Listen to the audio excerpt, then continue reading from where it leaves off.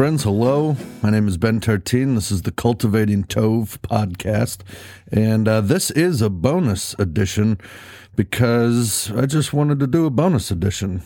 Actually, it's because they're one of our sister churches out in Hillsboro, Oregon, one of the west side suburbs of Portland, and they asked me to preach on Ecclesiastes 3 recently, and I found so much connection to what Kohelet is teaching us in Ecclesiastes 3 to what we've been seeing in the way of Jesus over this last year, really too.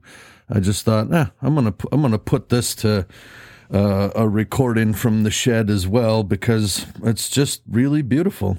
It is Tov to be with you, and I'm glad about that. Ecclesiastes chapter 3 is where we're headed, verses 1 through 15, and I want to open with a thinking question, which is often our MO here. So here's the question: how would you feel at work if you showed up on time and worked hard all week, but your coworker was late and lazy all the time, and in the end, you both received an equal bonus?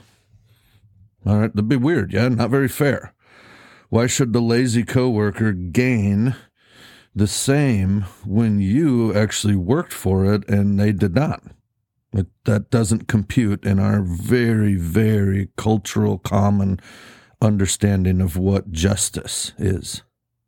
However, think about this for a second. Consider any moment in your life when you received a good gift from somebody, and it really changed you, and it helped you significantly, perhaps in a time of need, and it told you something about that person's care and concern, maybe even love for you.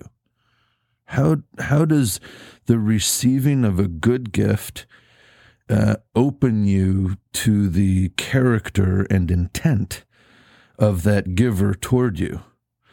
And if this has ever happened, and it doesn't have to be a major expensive, or whatever, it was that moment where somebody gave you attention right in the moment you needed it, and it said something about them. It changed you in a good way. Now notice, the gift itself changed you, made you realize that you are loved. So think about that through the lens of a bonus, which is an extra gift. In our concept of justice, it's to the one who's done well. But if you start and say, but if giving a gift makes both of them end up doing well, and if I have unlimited gift to give, by golly, it kind of makes sense that it would be a good thing to give to the hard worker and the lazy one equally, just in the sense that the gift itself has the power to even bring the lazy one into a deeper understanding of who they are and what's governing that laziness. So the question is it possible that the giving of a generous gift can encourage the receiver to live into it? And that the gift actually could change the person who receives it, even so much as to become worthy of that gift. Okay, so here we are. I want to read a little bit from an author named Peter Rollins, and he's talking about the same idea, and he puts it this way. The idea is captured in the ancient wisdom that tells us how people are not lovable before they are loved. For example, if at an early age we're shown love and affection, we are more likely to grow into people who evoke love and affection from others than if we were treated badly. It is as we are offered the gifts of grace and gifts of mercy and gifts of love that we're actually drawn toward becoming people who exhibit grace and mercy and love. I think there's a lot of truth to that, and it makes me think a lot of the Apostle Paul's language of being, quote, saved by grace. Grace in the New Testament means gift. The gift is given generously and without preference. We learn that about God's giving to us, and when we receive his gift, the gift changes us in a healing and life-restoring way. So We're faced with a juxtaposition right away before we get into Ecclesiastes 3, and that is this. Imagine two hands. On one hand, we have the average mainstream way of understanding gain. You gain goodness if you think and act well. And on the other hand, we have the story of the Scriptures, which says in many ways that you think and act well when you receive the gift of goodness toward you. And it says, it implies in many ways that you cannot build a life for yourself or gain goodness for yourself if you play things the right way. Just do it just right. But the promise is that the goodness is a gift to be received and embraced. Might sound a little too philosophical, but that's the whole point this morning, is to actually flesh that juxtaposition out, to see perhaps if there's another way. So this gift gets a lot clearer in the New Testament when Jesus says, I am the way, the truth, and the life. So the gift is not a way to get somewhere or how to make it a more pleasurable and satisfying destination. The destination is a way of life. I am the way, the truth, the life, says Jesus. I think we can add, I am the gift to you. So it's not, you need to get to me. I'm showing up in your neighborhood and I'm coming to you. I'm Emmanuel, God with you. And the gift is right now. The question is, do you want to receive it right now? And the goal then is not gain, but a way to live in a world that we have all an extremely limited understanding of, He is teaching us that the journey is our destination. The journey itself, the way of life, is our destination. It's not, here's what you got to do to get somewhere. And that idea has really infiltrated our church life. And often it was just taught to me as like the Bible's teaching as I was growing up in my house. Work harder, do better. You've got to get somewhere. And that's going to be the place of satisfaction. Well, not just for our day, because we're reading Kohelet, the teacher, way, way back Old Testament. And this man is wrestling with something fierce in the idea of work, what it means to gain goodness or to work for it, and then the futility of the whole enterprise if we roll with the average mainstream way of the world. So I'm confident that his teaching in our passage today offers more. So turn with me. Let's go to Ecclesiastes 3, 1 through 15 and read it all the way through.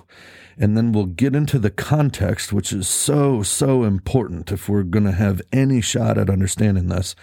And then we'll circle back to the text once more with a stronger foundation from that context, and we can interpret it well. Does that sound all right? That sounds good to me.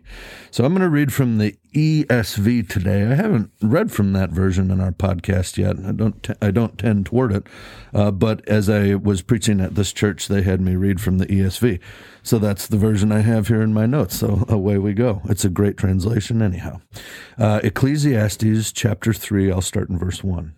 For everything there is a season and a time for every matter under heaven, a time to be born and a time to die, a time to plant and a time to pluck up what is planted, a time to kill and a time to heal, a time to break down and a time to build up, a time to weep and a time to laugh, a time to mourn and a time to dance, a time to cast away stones and a time to gather stones together, a time to embrace and a time to refrain from embracing, a time to seek and a time to lose, a time to keep and a time to cast away, a time to tear and a time to sow, a time to keep silence and a time to speak, a time to love and a time to hate, a time for war and a time for peace.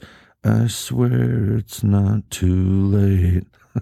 It doesn't say the last part in the Bible. Just a time for war and a time for peace.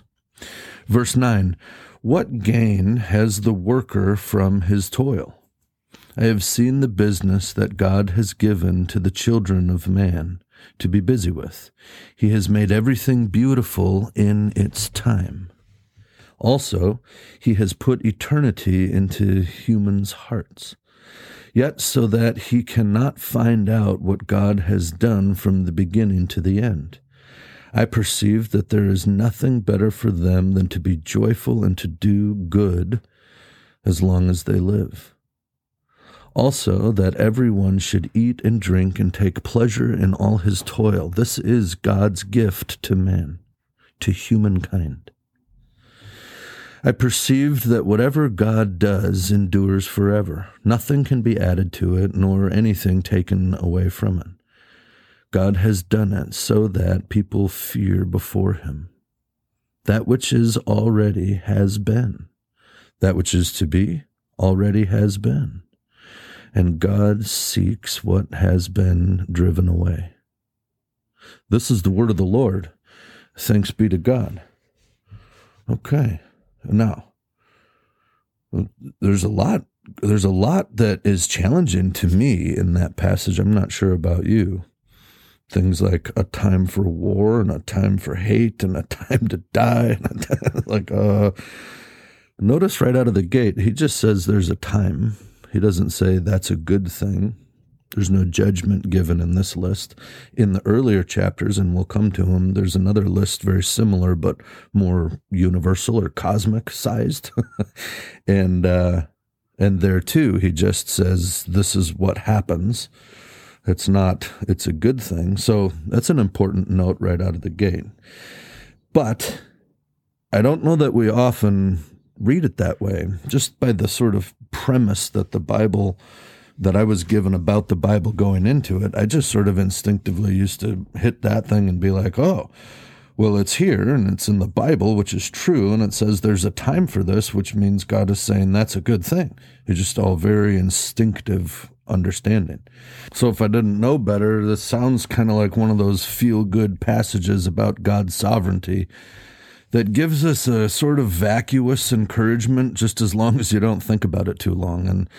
And I don't mean to be flippant, and I think I can tend to be around this issue, but I've endured so many conversations of where we're trying to get at the heart of something really problematic or difficult in the world, and then we come to a passage like this, and the answer is something so simplistic, like, well, God's sovereign, and it says right here, there's a time for everything, so don't think about it anymore and just, trust. Well, it does offer, I think, a temporary reprieve from the gravity of the questions of our life. But those kinds of thoughts, I don't think the Scripture doesn't bear that out. And I don't think that's what this passage is getting at here. If it is the idea here, then I think we don't have to spend much more time. It's a familiar interpretation, and it works really well with the American dream. Get what you can, enjoy the fruits of your labor. All else is pretty much futile, so work hard, play hard, have a wife and a kid or kids, and get a good house and get settled and secure and have a good retirement, and hopefully you'll die in the arms of a loving wife, and it'll all work out well. What more really is there? Do the best you can and enjoy it. And I'll just tip my whole hand here and say I do not think at all that this passage is an ancient Hebrew way of saying get your kicks because the rest is beyond your control anyhow. And I think a cursory reading produces that interpretation pretty often. Here's all these different times and epochs and eras that are totally out of your control. So what's the best thing you could possibly do? Man, enjoy your day and enjoy one another. And there is the problem with falsehood or wrong thoughts or ideas is that they're often connected to fault. There's goodness and falsehood in that notion. Because we'll see him say, enjoy your food, enjoy your beverage, enjoy one another. And that is true. However, we're talking about gain versus receive. To gain something or receive, and so we must continue. All right. So we can't just go quickly past this passage. I think we have to situate it in its context. And so we can hear what this author, now in the first two books, it's Kohelet the king and the teacher. In this passage, it's gonna turn to Kohelet the wise. So consider the passages in the first two chapters. That's what we have to do to establish context here. In chapter 1, verse 3, we get the big overarching meta question. What does mankind gain by all the toil at which he toils under the sun? Hey-oh, that sounds pretty familiar. Remember what we just read in verse 3:9? What gain has the worker from his toil?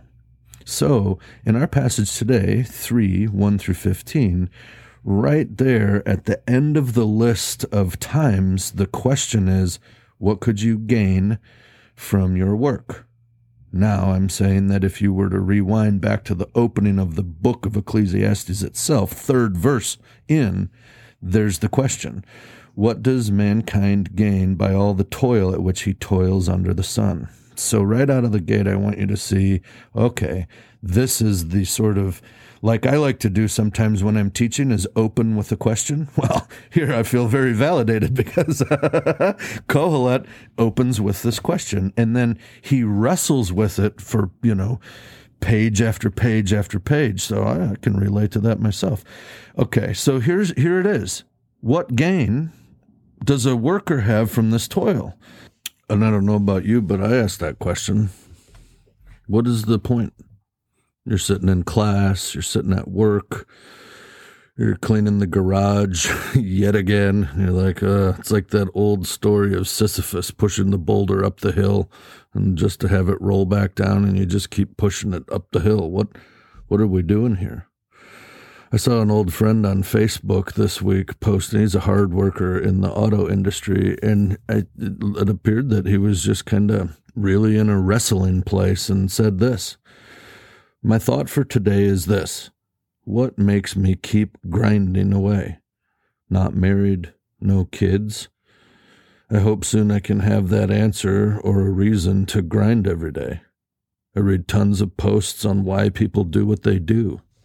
The people I look up to a ton are, and then he lists out three people, they all have families to grind for and to keep them going. God bless you guys for what you do and what you stand for. I just need to find my reason to grind away at this work every day. That is the same. I think he's channeling Kohelet. It's a human cry. It's a very human question. Let's read Ecclesiastes 1, verses 3-11 again. Or not again, but let's read that as a way to set context and pay attention to the fact that Kohelet gives this big question here in chapter 1, verse 3. So there it is. What does man gain by all the toil at which he toils under the sun? And then hear these words that he adds. A generation goes and a generation comes, but the earth remains forever. The sun rises and the sun goes down and hastens to the place where it rises. The wind blows to the south and goes around to the north. Around and around goes the wind, and on its circuits the wind returns. You hear Jesus when Nicodemus is like, what do you mean born again, born of the Spirit? And Jesus is like, who can talk about the Spirit it's like the wind. You don't know where it comes from. You don't know where it goes. So here's Kohelet reflecting on this sort of this stuff of life and of experience that's so beyond your control and seems to be quite cyclical. Verse 7, all streams run to the sea, but the sea is not full. To the place where the streams flow, there they flow again. All things are full of weariness. A man cannot utter it. The eye is not satisfied with seeing, nor the ear filled with hearing. What has been done is what will be, and what has been done is what will be done. And there is nothing new under the sun. Is there a thing of which it is said, see, this is new? It has been already in the ages before us. There is no remembrance of former things, nor will there be any remembrance of later things yet to be among those who come after. Okay, So there's how he opens this book, and we see that question we've seen repeated, and just once again, he's not evaluating the state of affairs. He's just saying, this is what happens to us. He's not saying, and it's good that the wind blows this way, or it's bad. That sucks. He's not going down that road. He's saying, because of, I think, and he'll get into this big time, this total lack of control we have, life seems to be cyclical and futile. So, what next? How does this help us? Well, to help us understand what he's getting at, he'll continue here. I, the preacher, have been king over Israel in Jerusalem. So that's chapter 1, verse 12. I've been the king. And I applied, now he's going to say, here's what I've done. Here's been my experience so far. I've applied my heart to seek and search out by wisdom all that is done under heaven. It is an unhappy business that God has given to the children of man to be busy with. Okay. I have seen everything what is done under the sun, and behold, all is vanity and striving after wind. Chasing the wind. Verse 15. What is crooked cannot be made straight, and what is lacking cannot be counted. So you can't fix stuff. You can't restore or redeem things the way that you want. Verse 16, I said in my heart, I have acquired great wisdom, surpassing all who were over Jerusalem before me. And my heart has had great experience of wisdom and knowledge. And I applied my heart to know wisdom and to know madness and folly, so to know the difference. And I perceived that this is also but a striving after the wind. For, verse 18, in much wisdom is much vexation. So in much wisdom comes much confusion, and he who increases knowledge increases sorrow. Your college admissions department never said that, did they? Kids, you kids listening, when your parents tell you to do your homework, you can open it to this passage and say, but Mom, Dad, when I increase in knowledge, it increases in my sorrow. And then see what they say. I love it. Okay, well, he realizes that he's got nothing in particular to grind away for. That's Kohelet, the king here. He said, I've done everything you can do, and it all ends up pretty futile. And so he says, it's all vain. Vanity, I say. Okay, now, note here, this is important. Vanity in the Bible is not just about, how you look, like you're obsessed with designer clothes and a great haircut. More specifically, it means doing something that has no meaningful result. And that is something Paul the Apostle will pick up on. Like, for example, in the Galatian church, when he's writing to them, toward the end, he'll be like, man, I was hanging out with you guys. You would have done anything for me. Things were good. You were learning the gospel, and it was awesome. And I hear now that you're winging off on some wild tangent. You're leaving the gospel. And then he asks, was all my work with you in vain?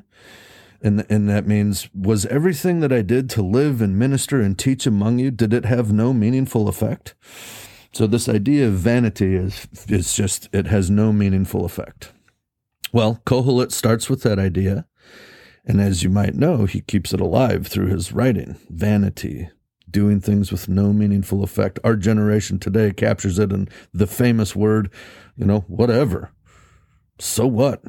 It doesn't do anything anyway. All right, now notice here, chapter 2, he talks about his first half of life, and he says, and I'm going to just paraphrase through this, maybe I'll try to find pleasure, he says, and that turned out to be a pointless pursuit. Laughter even, what's the point? He talks about wine. I use substances like wine to help my body find calm and cheerfulness. I looked for wisdom, tried to avoid foolishness. I worked a ton. I built stuff. I built parks and was successful. And I had tons of silver and gold, and that gave me access to art. And I had singers. And, oh man, he goes on and on. I could engage with all of the sexual pleasures that I desired. I sought fulfillment in everything I could imagine. Concubines, the whole spiel. And this made me a total winner. Sure, I did grow in wisdom. Yes, I had everything that I wanted under the sun. I think he says there's nothing my eyes saw that I desired I didn't have. I wanted it all, and I got it all. I became great. I became great. Verse 11, then I considered all that my hands had done, and the toil that I had expended in doing it, and behold, dun, dun, dun, dun, all was vain. None of it had a meaningful effect, and it was like striving after the wind, and there was nothing to be gained under the sun. Oh man, there it is, that same sentence again. What can be gained? What's the use? Why grind away all day long? Kohelet's on a roll now, and he keeps going. Wisdom and madness, chase it all you want. It gets forgotten anyway. Verse 17, what is done on this earth grieves me deeply, and that means it must be vanity. It's like striving after the wind. Then back to the toil and grinding away and under the sun, and what's the use? He goes, and we see the same sentence again in chapter 2, verse 24. He says, there is nothing better for a person than he should eat and drink and be merry, or find enjoyment in his toil. He says that, and then says, this also I saw is from the hand of God.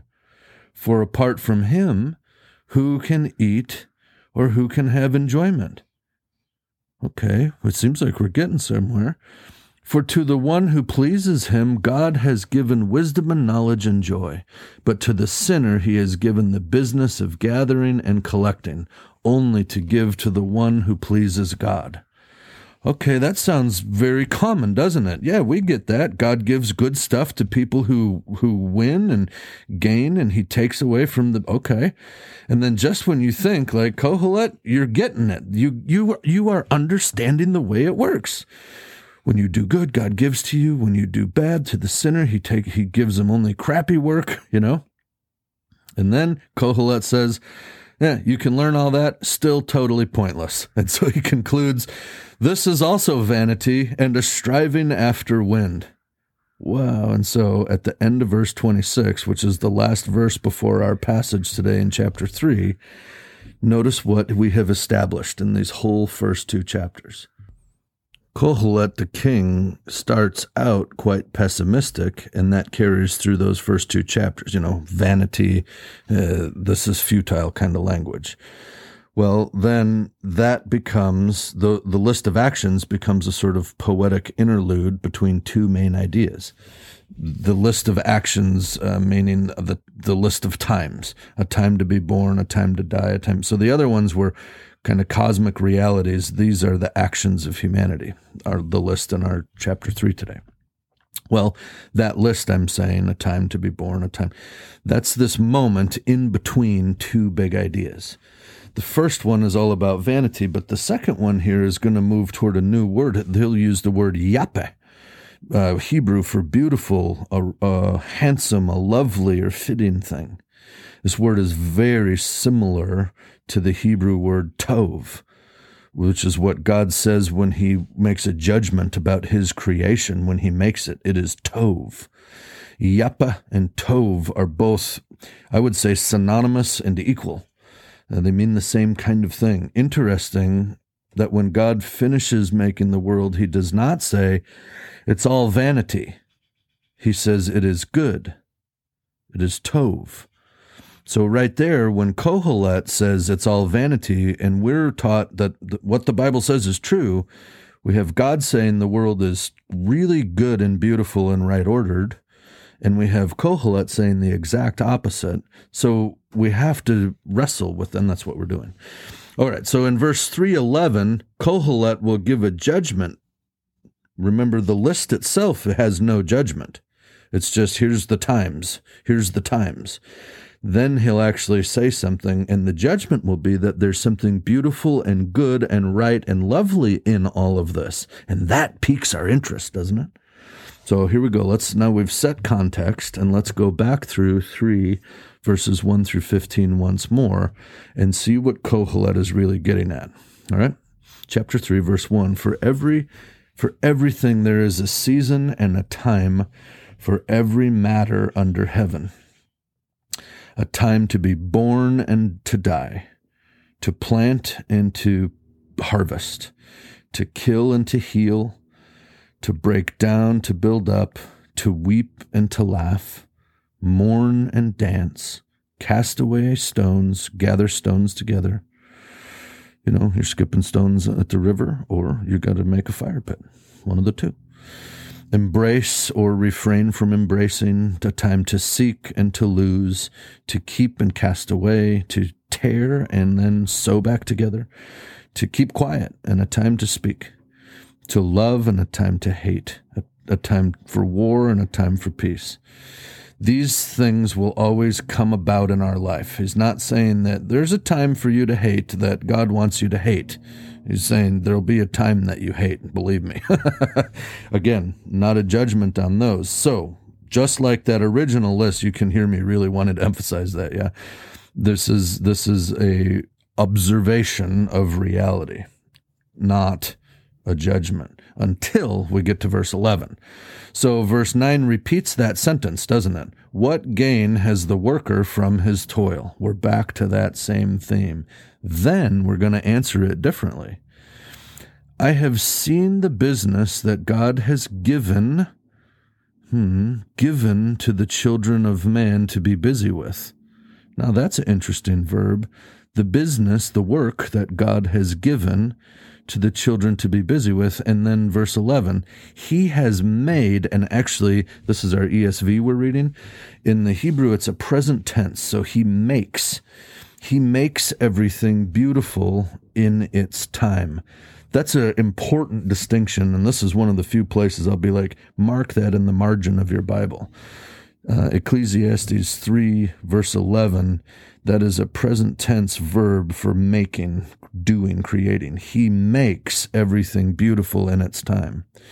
Also, he has put eternity into man's heart, yet so that he cannot find out what God has done from the beginning. Notice the two major assertions here. 1, God makes everything. And 2, everything is beautiful in its time. God makes everything. Everything is beautiful in its time. Not everything is beautiful as it is, or everything is beautiful if you just look at it the right way. It's not a happy-go-lucky, hey, just be positive. It's everything is beautiful in its time. It could be a moment. It could be a time of completion.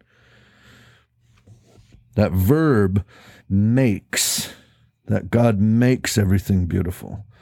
He's making. This is really important. We sing even a popular contemporary worship song about this. God, you make beautiful things out of dust. You are making. The creation work of God is still underway, and I cannot emphasize how important it is to have this kind of theology of creation because of the way the scriptures detail it. It hasn't ended.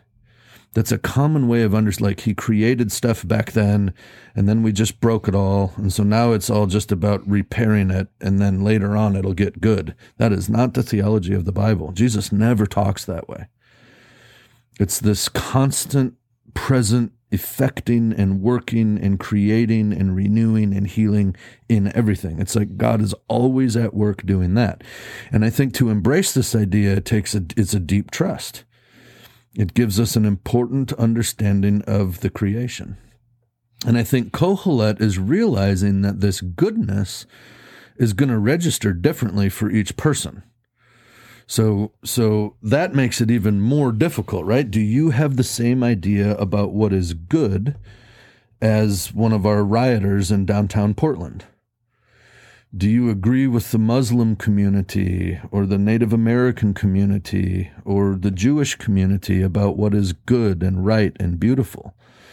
Do you agree with the Southern Baptist community or the Episcopalian, maybe how about the Democratic or Republican vision for our nation? You walk it out a little bit and it's like, man, our individual ideas of what is good or what is wise or what is foolish, that's tough.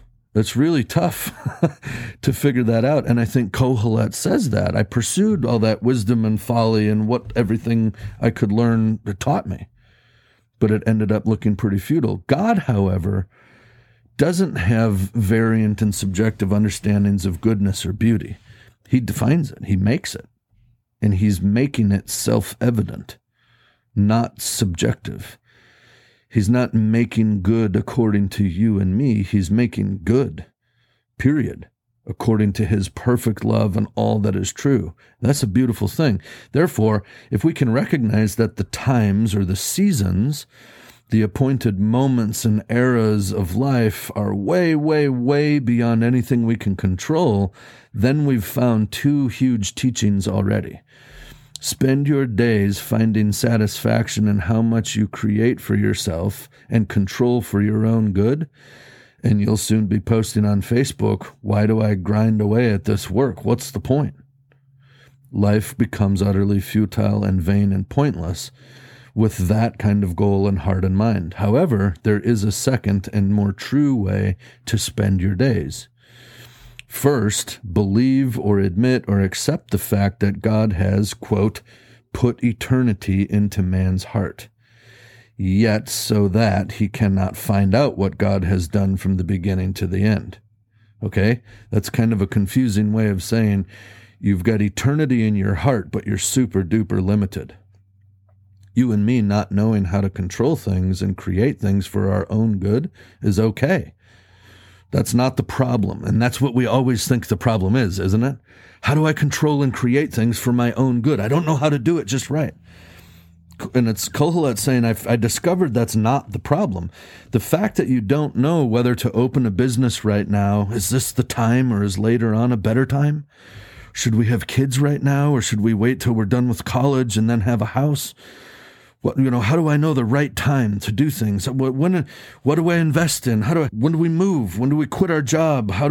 Should I have a hamburger right now? Or when do I get to have a nice cold IPA?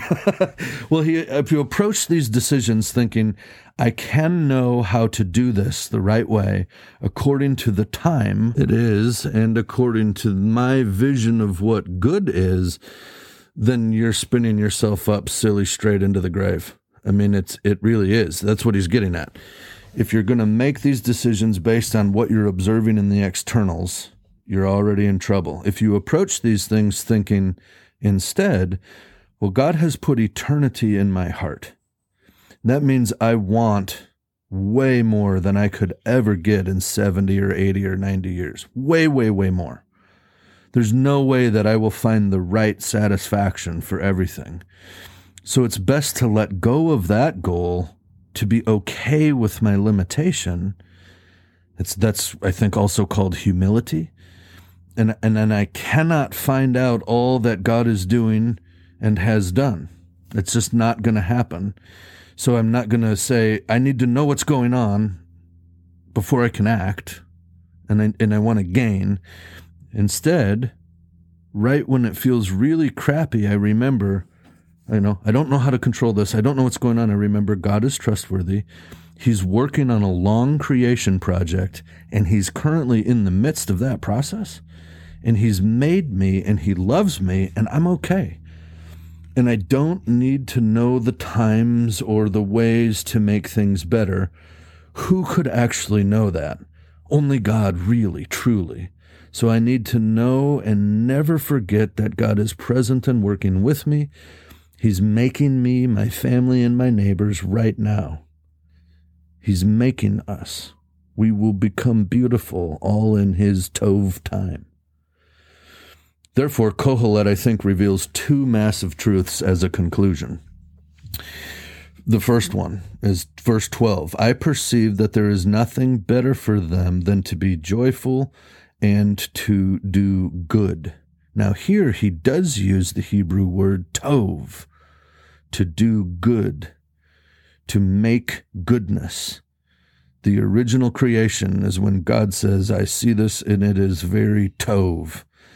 This is the best thing possible, to do good as long as they live. Also, that everyone should eat and drink and take pleasure in all his toil. This is God's gift. Here we go, gift again, to man. Rather than toiling for gain, you toil because it's a gift. It's good for us. Tov for us. Well, now at one hand, you might be kind of a no-duh moment, right? That it is good to be happy and to do good. Hey, thanks a lot. That's really wise. Well, it's kind of obvious, isn't it? But here's where that context really pops. It really makes it sink in, because in the first part, as the King Kohelet devalues the good life, he says, what's the point? You can't control stuff anyway. Why? Because in that mindset, he found no reliable way to do this good in a way that was for sure to bring gain through his own effort.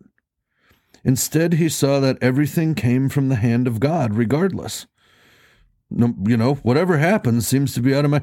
And he perceived that whatever he could gain through work and toil and whatever, he's like, I could pile it up, but no matter what I gain, it's not going to last through death. So that's that whole point in chapter 2. It doesn't come with me. I have to leave it to somebody I'm not with. However, as Kohelet becomes not the king, but the wise one, in our chapter 3 passage, he has a new angle, and I think it's one with a lot more light.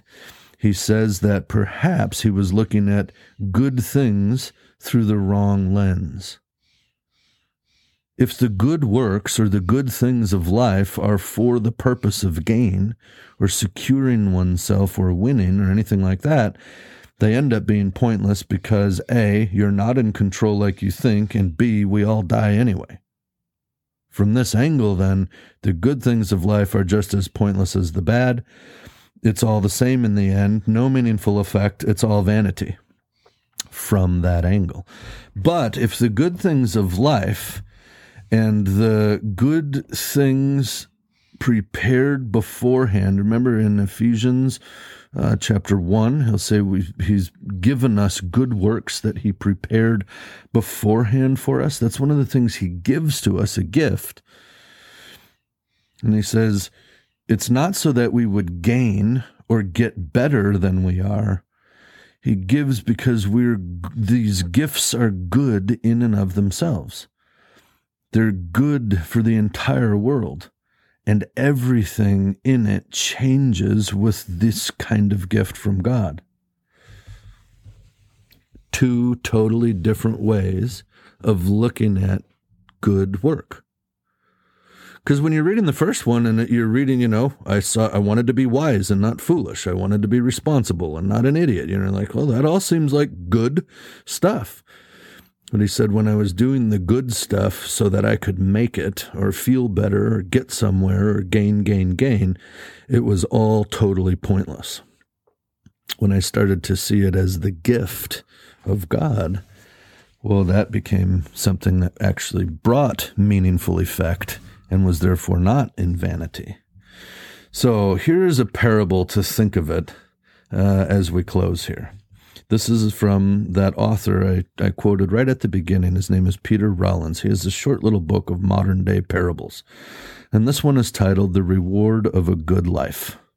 All right? The Reward of a Good Life begins this way. Two brothers embrace faith together at an early age. One of the brothers took his commitment very seriously and wrestled diligently with the Scriptures. When he became a man, he gave up all of his worldly possessions and went to live in the poorest and most dangerous area of the city. Many of his friends deserted him, and because of his uncompromising dedication to the oppressed, he lost the one woman that he truly loved, forsaking the possibility of marriage for the sake of his work. The pain of this separation haunted him all his days. And because of the conditions in which he lived, he was frequently ill. When he died, no one was present, and only a handful of people showed up for his funeral. In contrast, the other brother never took his faith seriously at all. As a man, he became very settled, satisfied, and influential. He married the woman he loved, had many children, and lived in a beautiful home. As his satisfaction grew, his thoughts of God dissolved into nothing. He gave little to charity unless it was prudent to do so for the sake of his reputation, and he paid little heed to those who suffered around him. After a long and happy and successful life, he died in the arms of his loving wife and his children surrounding him. In heaven, God called the two brothers before him, embraced them both warmly, and to each he gave an equal share of the kingdom. As one might expect, the brother who had been faithful all his years was surprised. He had given up everything to live what turned out to be a torturous life of hardship. However, his surprise was a joyous surprise. He turned to his brother, smiled deeply, and said, "Today my joy is finally complete, for we are together again, brother. Come, let us break bread together." And in response, the brother said nothing, but he began to weep over the wasted life that he had led. The end. Notice he began to weep over the life of vanity that he had been embracing. And this beginning to weep means he changed. That gift that the Father or God gave to him changed him. He saw it. He was regretful. He said, "What did I do?" A life that was filled with gain and success that in the end produced no meaningfully good effect or tov effect. Yes, it was settled. It was a settled life and secured and safe and satisfying. Folks, I was a youth pastor in downtown Portland for 8 years, and it was difficult to find parents who wanted their kids to have a tov life. They wanted settled, secured, and safe and satisfying. Just as this second brother did, and his life was not tov, and it was not yappe, beautiful or handsome or good. And he recognized it. So Kohelet says this to conclude, finally, the last 2 verses of our passage today. "I perceive that whatever God does endures forever." That's different than, everything seems to just sort of come and go. But what God does endures forever. Nothing can be added to it, nor anything taken from it. God has done it so that people fear before him. That which is already has been. That which is to be already has been. And God seeks what has been driven away. So I think and that's the end of our passage. And I think we so often imagine that God gives goodness to us in relation to how we act, or in relation to what we choose. Act properly and choose well, and that will guarantee that you gain good, big stuff in this world. We use this to judge people, Those who have gained a lot, we imagine, must be so good. Those who are really struggling must be so bad. But Kohelet teaches us that the ethical, the beautiful and good act is a good thing in and of itself, not good in where it takes you or what it gets done. It's the goodness of actually living in it. It needs no external validation from others. The first brother died a nobody, didn't he? He wasn't influential or successful in the ways that the world judges those things, because in and of itself, it was the very work of God that endures forever. You can't add to it. You can't take away from it. It's either tov or yappe. It's either good and beautiful, or it's not. And this work has already been.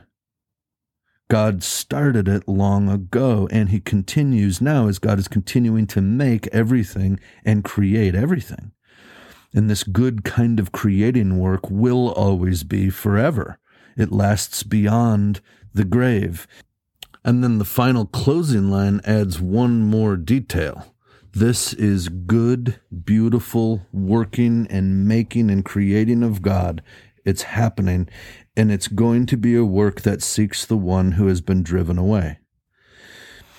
Notice how he says in this closing line, that which is already has been. So what's already going on, we've already seen. God's creating that, how do I put this?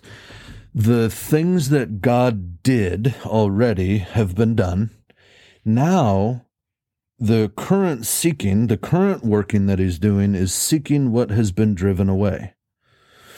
So he's not necessarily creating new things in terms of ex nihilo, out of nothingness, but his creation is ex vetere, out of the old, or out of what has been broken and shattered and driven away from his life and love and goodness.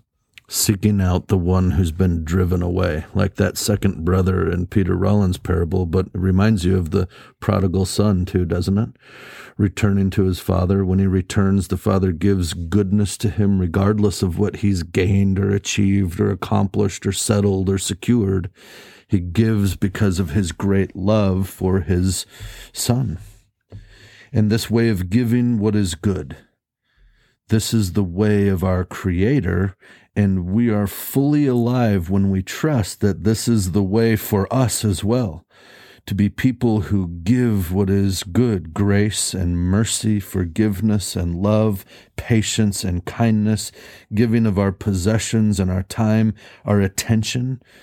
And the greatest acts of generosity is to give somebody your attention.